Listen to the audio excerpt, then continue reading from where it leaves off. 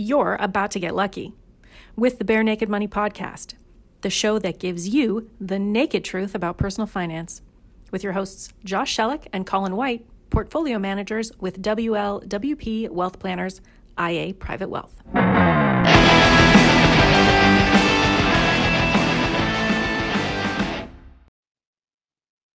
So welcome to Bare Naked Money, the next edition. Today we're going to get into something that's pretty topical, something that is a part of a regular conversation we have with our clients, and something that's also very topical in the media right now. Well, who am I kidding? This is always topical. Real estate. There's so many different ways to look at it. Trends are so important, and it seems to be super red hot right now. So let's get into it and see if we can help you understand things a little bit better. So Josh, why don't I throw it to you? And you can make maybe a few observations at a pretty high level with regards to some of the data that we're seeing.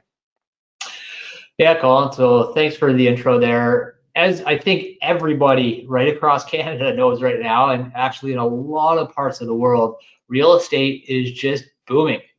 And I think this is the first time anyway for me in the last several years where I can really look right across the country to every one of our clients, everybody that lives in Canada, and say, what's going on in your market?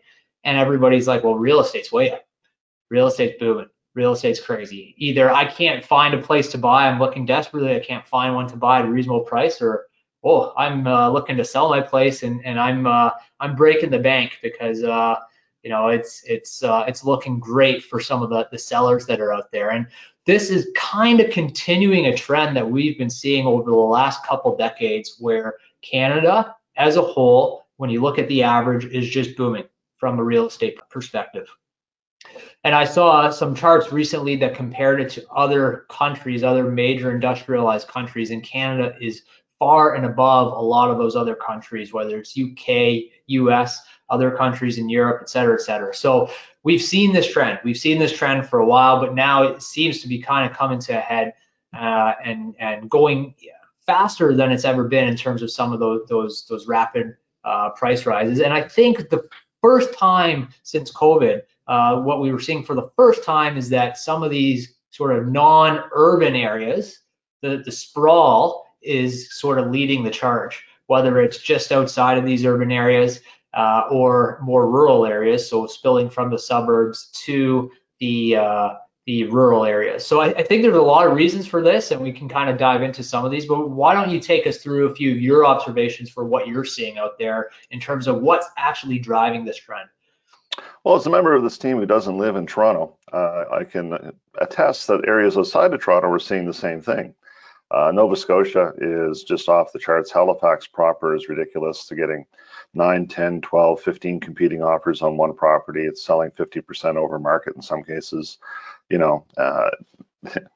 a little scary, coming from the Maritimes to see that kind of thing happen, because it is really unprecedented in my lifetime that we've had that kind of interest from literally all over the world, people trying to get to Nova Scotia. And we've got clients who had plans about maybe liquidating property at a certain time or buying property at a certain time, and this is the kind of event that pushes plans. Now, we got some people, myself included, who's considering selling a property in the not too distant future, going, well, should I hurry my plans? Does that make any sense right now? And that's a legit question. We've also got people who were expecting to be buying properties right now, and they're now going, should I wait? Because things are awful. I'm going to be making some pretty big compromises potentially here on the value that I'm going to get on picking up the property.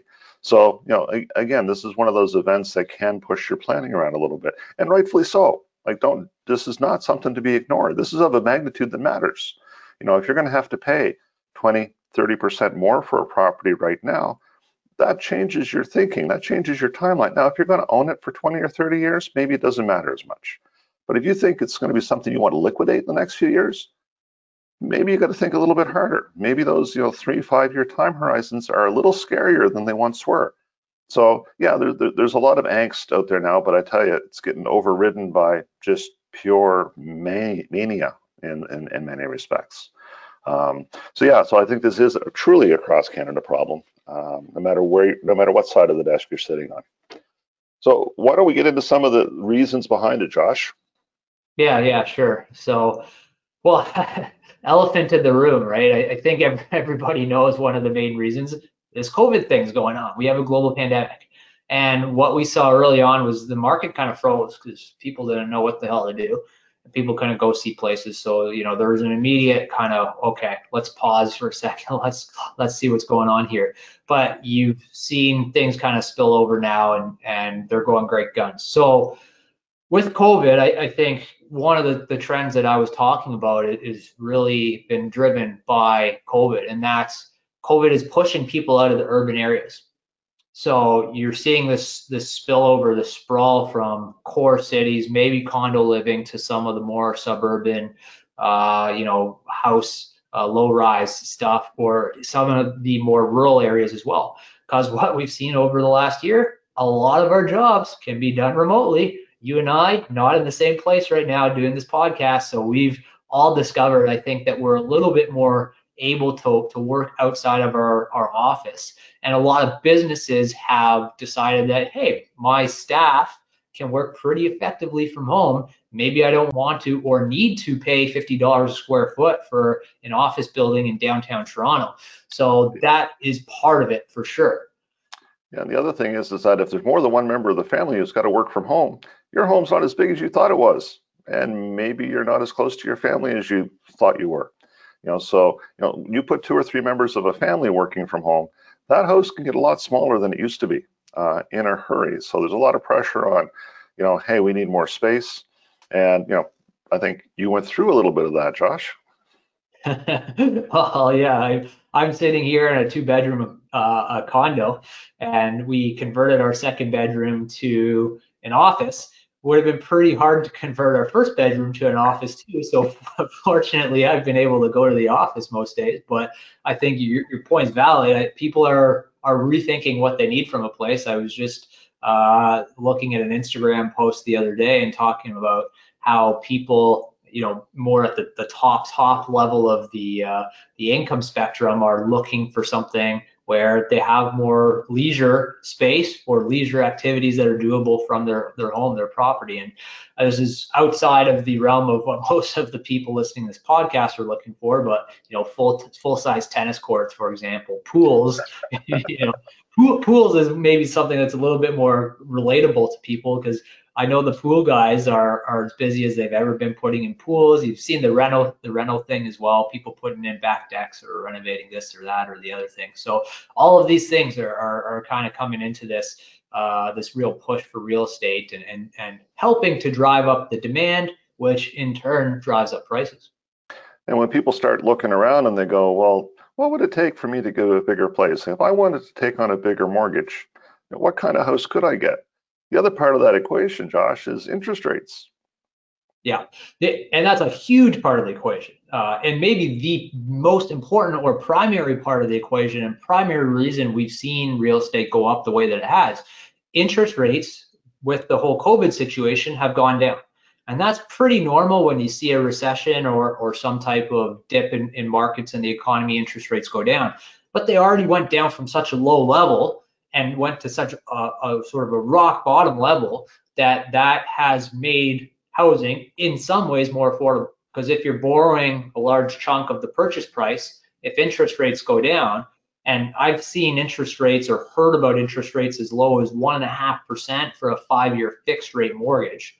So that is really going to make things a lot more affordable for people. And low interest rates means you can take on a larger mortgage, and larger mortgage, more purchasing power. That means, hey, you can either bid up that property that you really want, or maybe look to another property a step higher. So that's a huge part of it.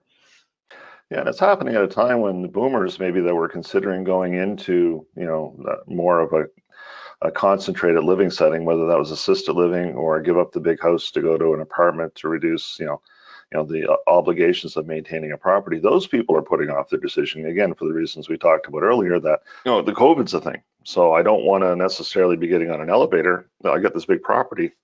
I'll hang on to it for a little while longer until this thing settles down. So, so that those people maybe have slowed down a little bit, and other people are looking to get into those properties. So it's really created a confluence of events that's put an immense amount of pressure on real estate in the short term.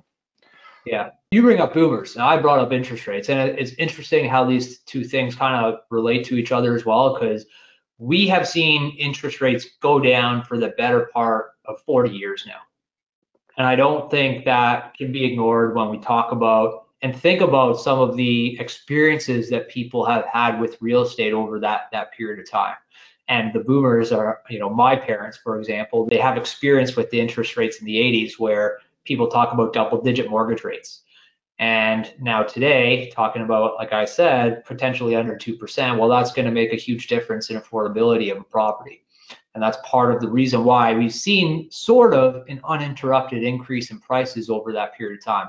I think that has to factor into what we're looking at here. And when we're looking at our experience with real estate, it has to give some context to what we're thinking about. And so this is one thing that I don't know if this is a misconception, if misconception is the right word, but you will definitely have some sort of longer term experience with owning a place and being in the real estate market.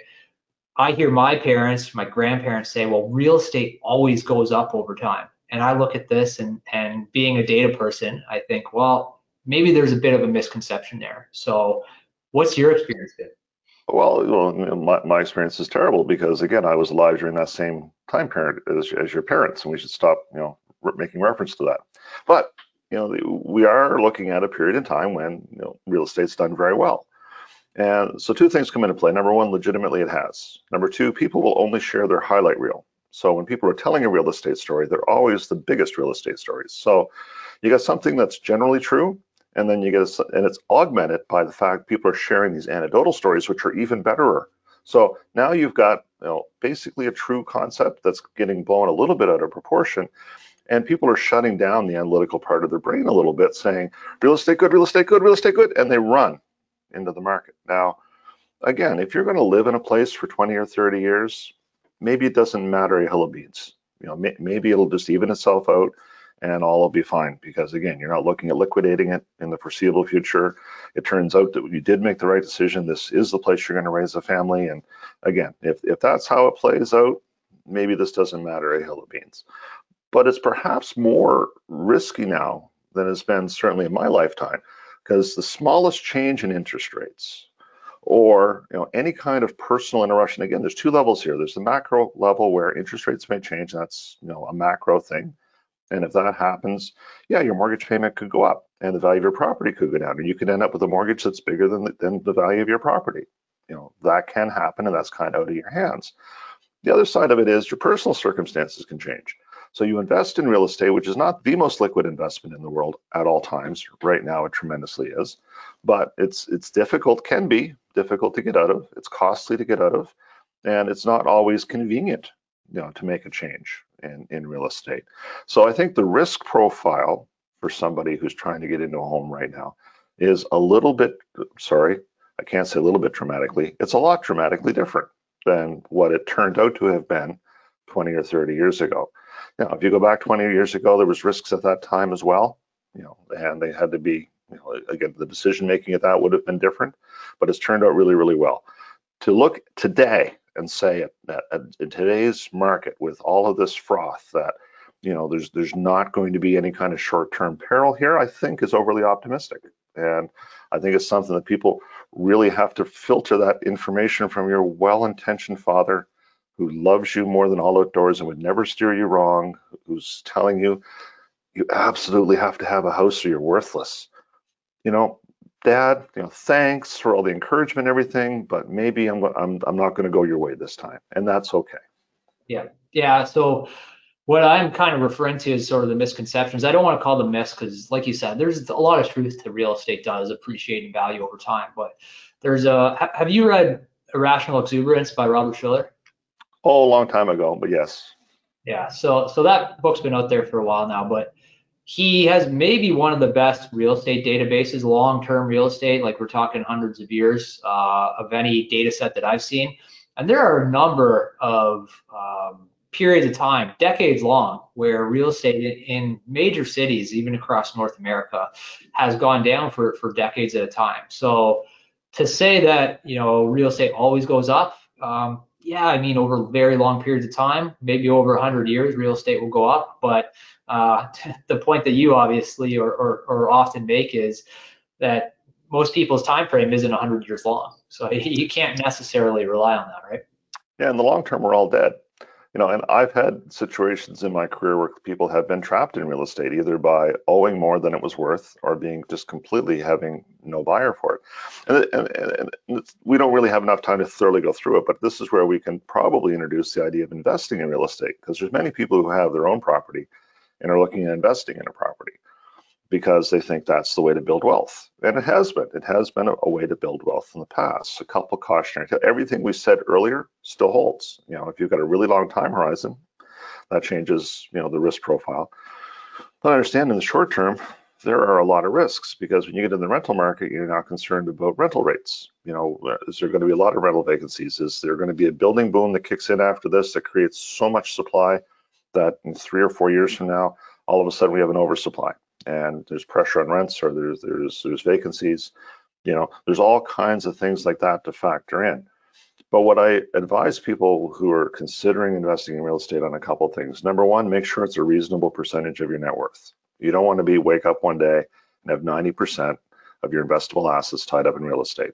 There's just no, I can't defend that. I can't suggest that. I don't think it's a good idea. Number two, evaluate it as an investment. So if I'm going to bring an investment to a client and say, here, this is a good idea, it does really, really well long term, it's got no short-term liquidity, and it's got some significant risks where it can go negative for extended periods of time, I'm going to expect that with normal assumptions, that pays me really well. I want to see a really nice return up. I want to be compensated for the lack of liquidity, because in the investment world, if you give up liquidity, you gain something. Don't get involved in real estate in ways that the terms work out that you're only seeing a nominal rate of return. Like if you're only going to see a 6 or 7% rate of return on something that has a risk profile that doesn't match up, keep looking. There should be a reasonable trade-off between risk and return. And you need to look at your real estate investing that way.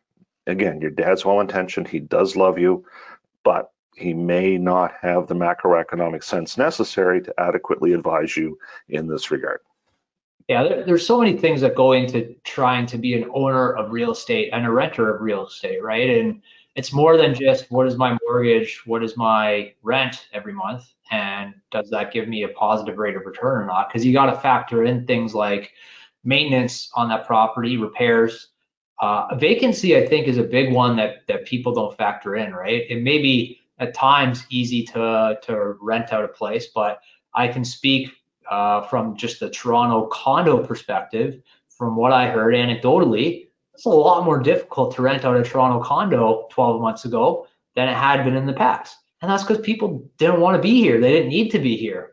If I can't walk the 5 minutes to work because my office building is shut down, what's the point of living in downtown Toronto for whatever it is per square foot in terms of rent? So there's a lot of that you have to factor in. And I think another thing that people often forget when they're doing this calculation is the amount of time that you're actually going to commit to that building, to that property, right? You're going to need to either hire somebody to do a lot of work on sort of the management of that property, the marketing and that, or you're going to have to spend your own time on it. So there's a value for your own time. You got to factor that in somehow. Not easy to do though. Well, no, and that goes right back to, again, we're kind of crossing the streams here, but going back to the individual decision about, do I rent or do I buy? If you buy a house, you're building equity in something, like your father or your mother will tell you, right? But, when you buy a home, well, there's property tax, and that money just goes out the window. You don't have anything to show for that. There's normally an increase in utility costs over renting or owning a smaller property. So that's got to be factored in. The maintenance of the property has got to be factored in. There can be interest costs on mortgages.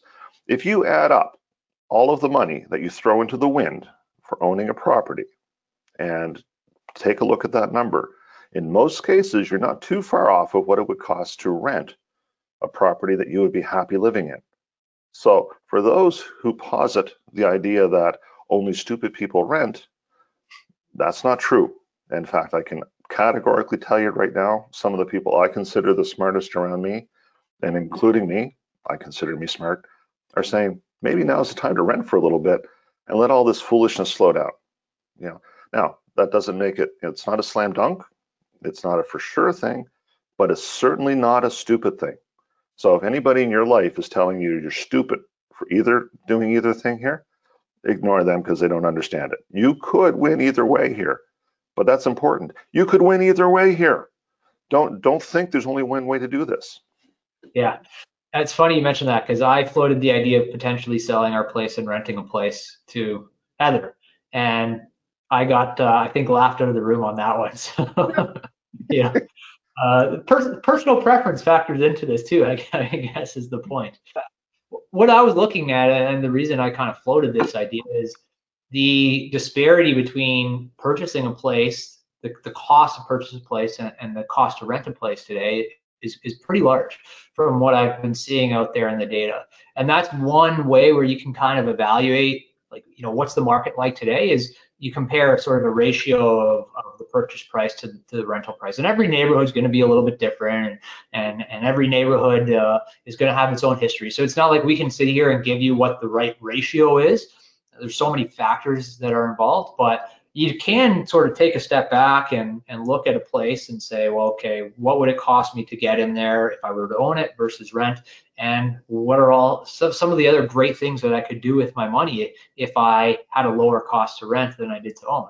And there are plenty of other good investment opportunities out there that may sort of hit the mark for you and make you better off over the long term. But it just to kind of counteract my own point, I had one colleague going back 7 or 8 years ago now. He was positive that the market was overvalued, and so him and his family were renting a place in Toronto. And as far as I know, I haven't seen him in a year or two, but he's still renting a place in Toronto. So it's really tough to time this type of thing. I don't think you or I are making the argument today that real estate has to go down over the next year or two. That's not it at all. We're just not so sure that we'd be pounding the table to say it's going to go up from here. Well, that's just it. I mean, the best answers are often nuanced answers, and that's where we're here. But we've also become very bare naked in this moment because neither one of us is able to convince our spouse or significant other to take advantage of something that we as professionals see in the market.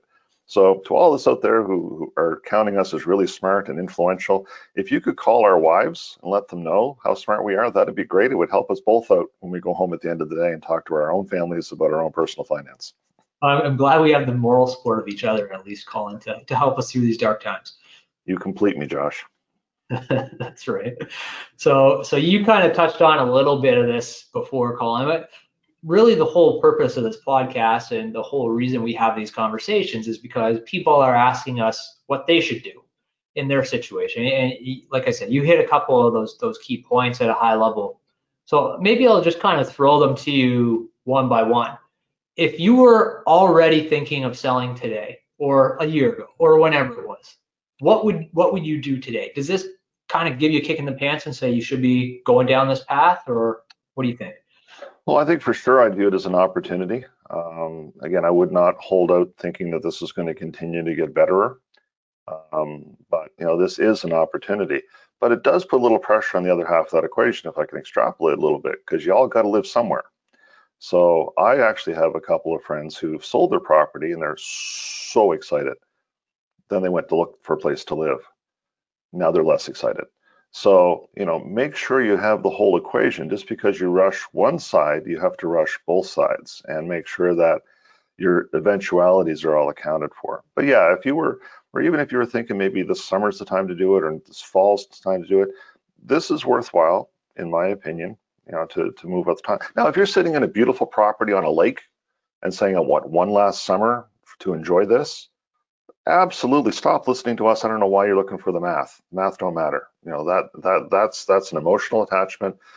Don't interrupt your enjoyment of life to maximize your real estate transaction. That's not anything I would put on the table for anybody. But I would suggest that now's not a bad time. If you're thinking about pulling the trigger, maybe pull it a little quicker. Yeah. So just flipping that equation to the other side of it, Colin, same person or different individual looking to buy a place. What are you recommending today? Well, again, it depends on your expectations. Like, again, I can use my own personal experience and the experience of clients.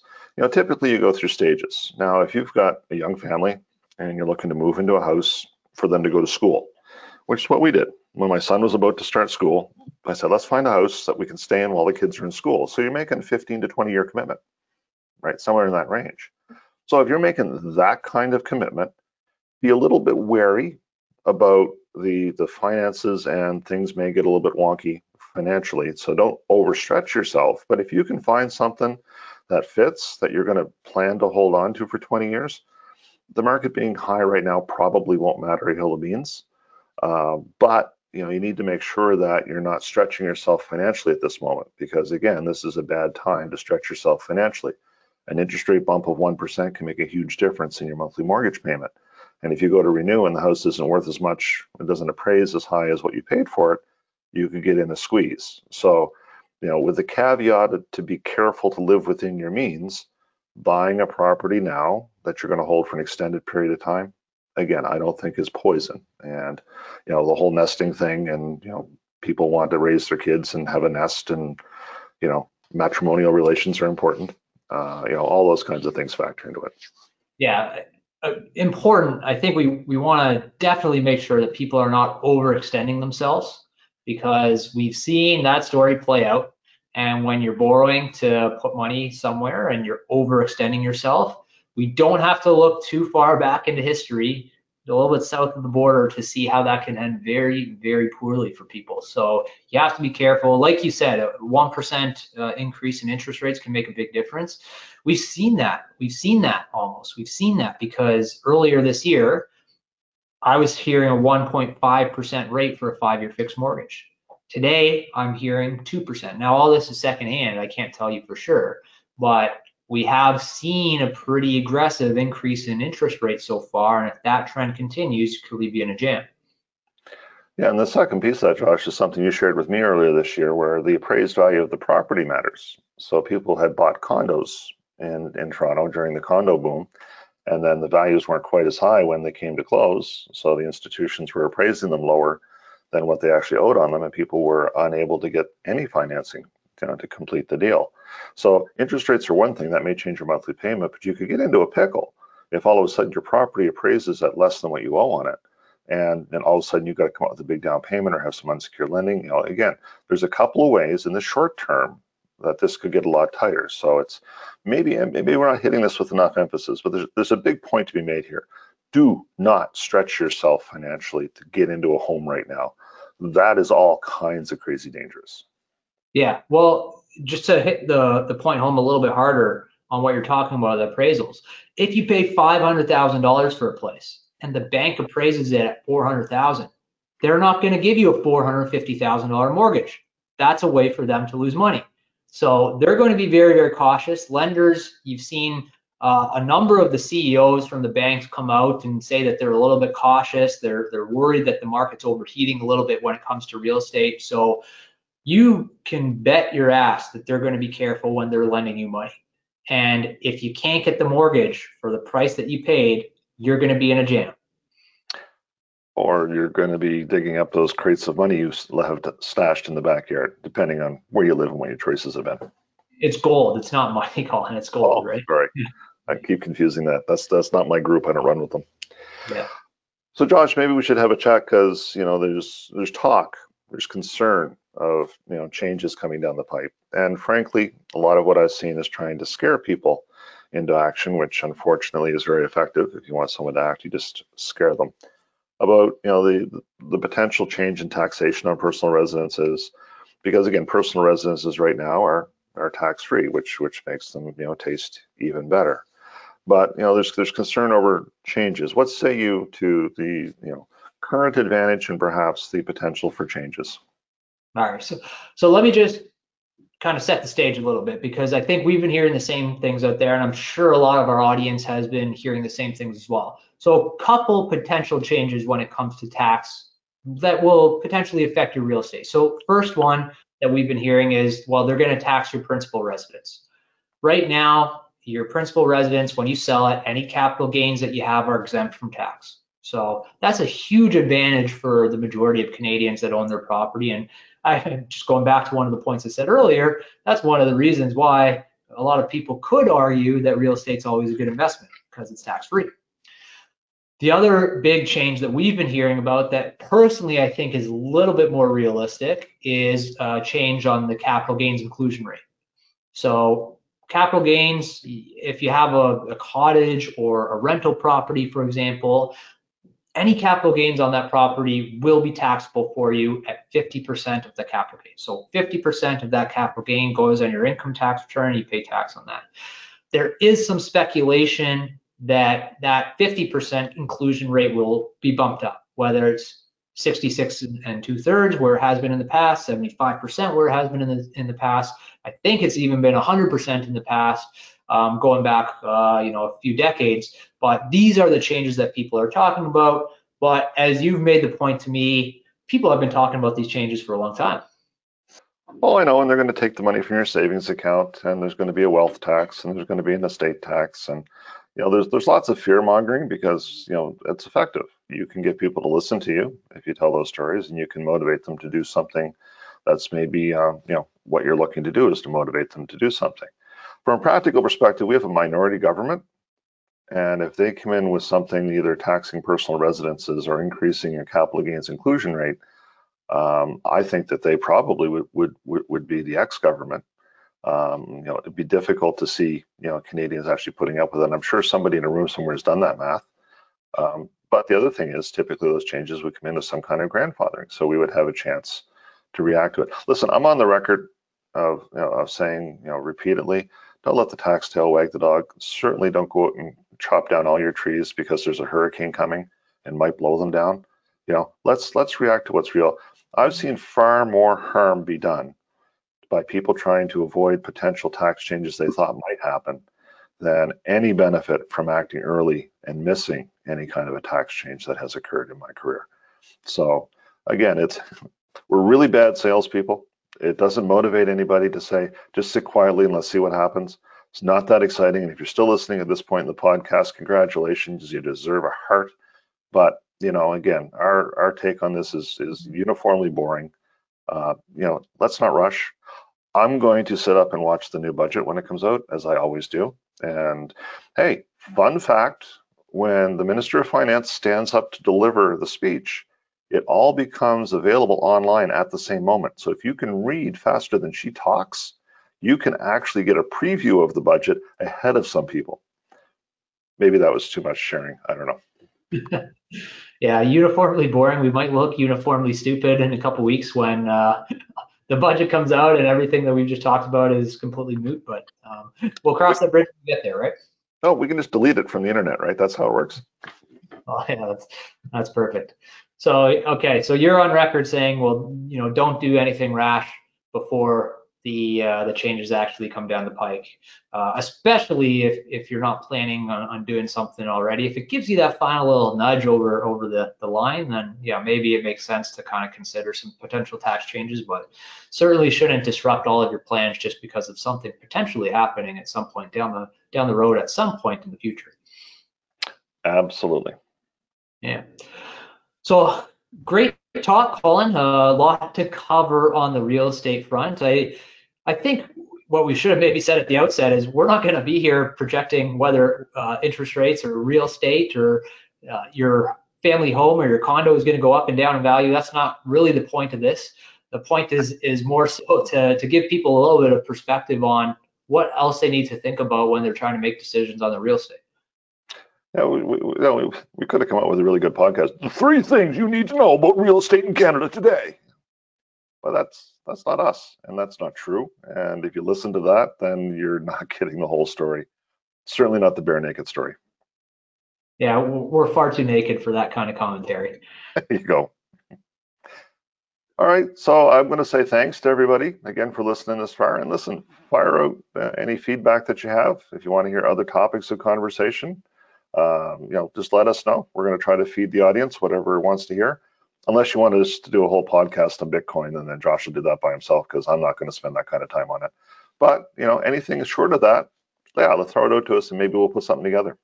Yeah, a Bitcoin podcast might be a lot of fun for us, but people will probably be pretty upset once they hear our thesis. Too much cursing.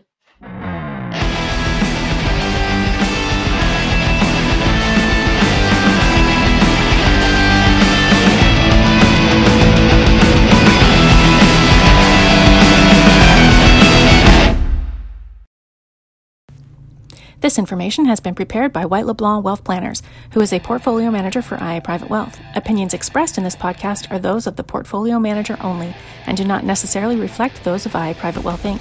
IA Private Wealth Inc. is a member of the Canadian Investor Protection Fund and the Investment Industry Regulatory Organization of Canada. IA Private Wealth is a trademark and business name under which IA Private Wealth Inc. operates.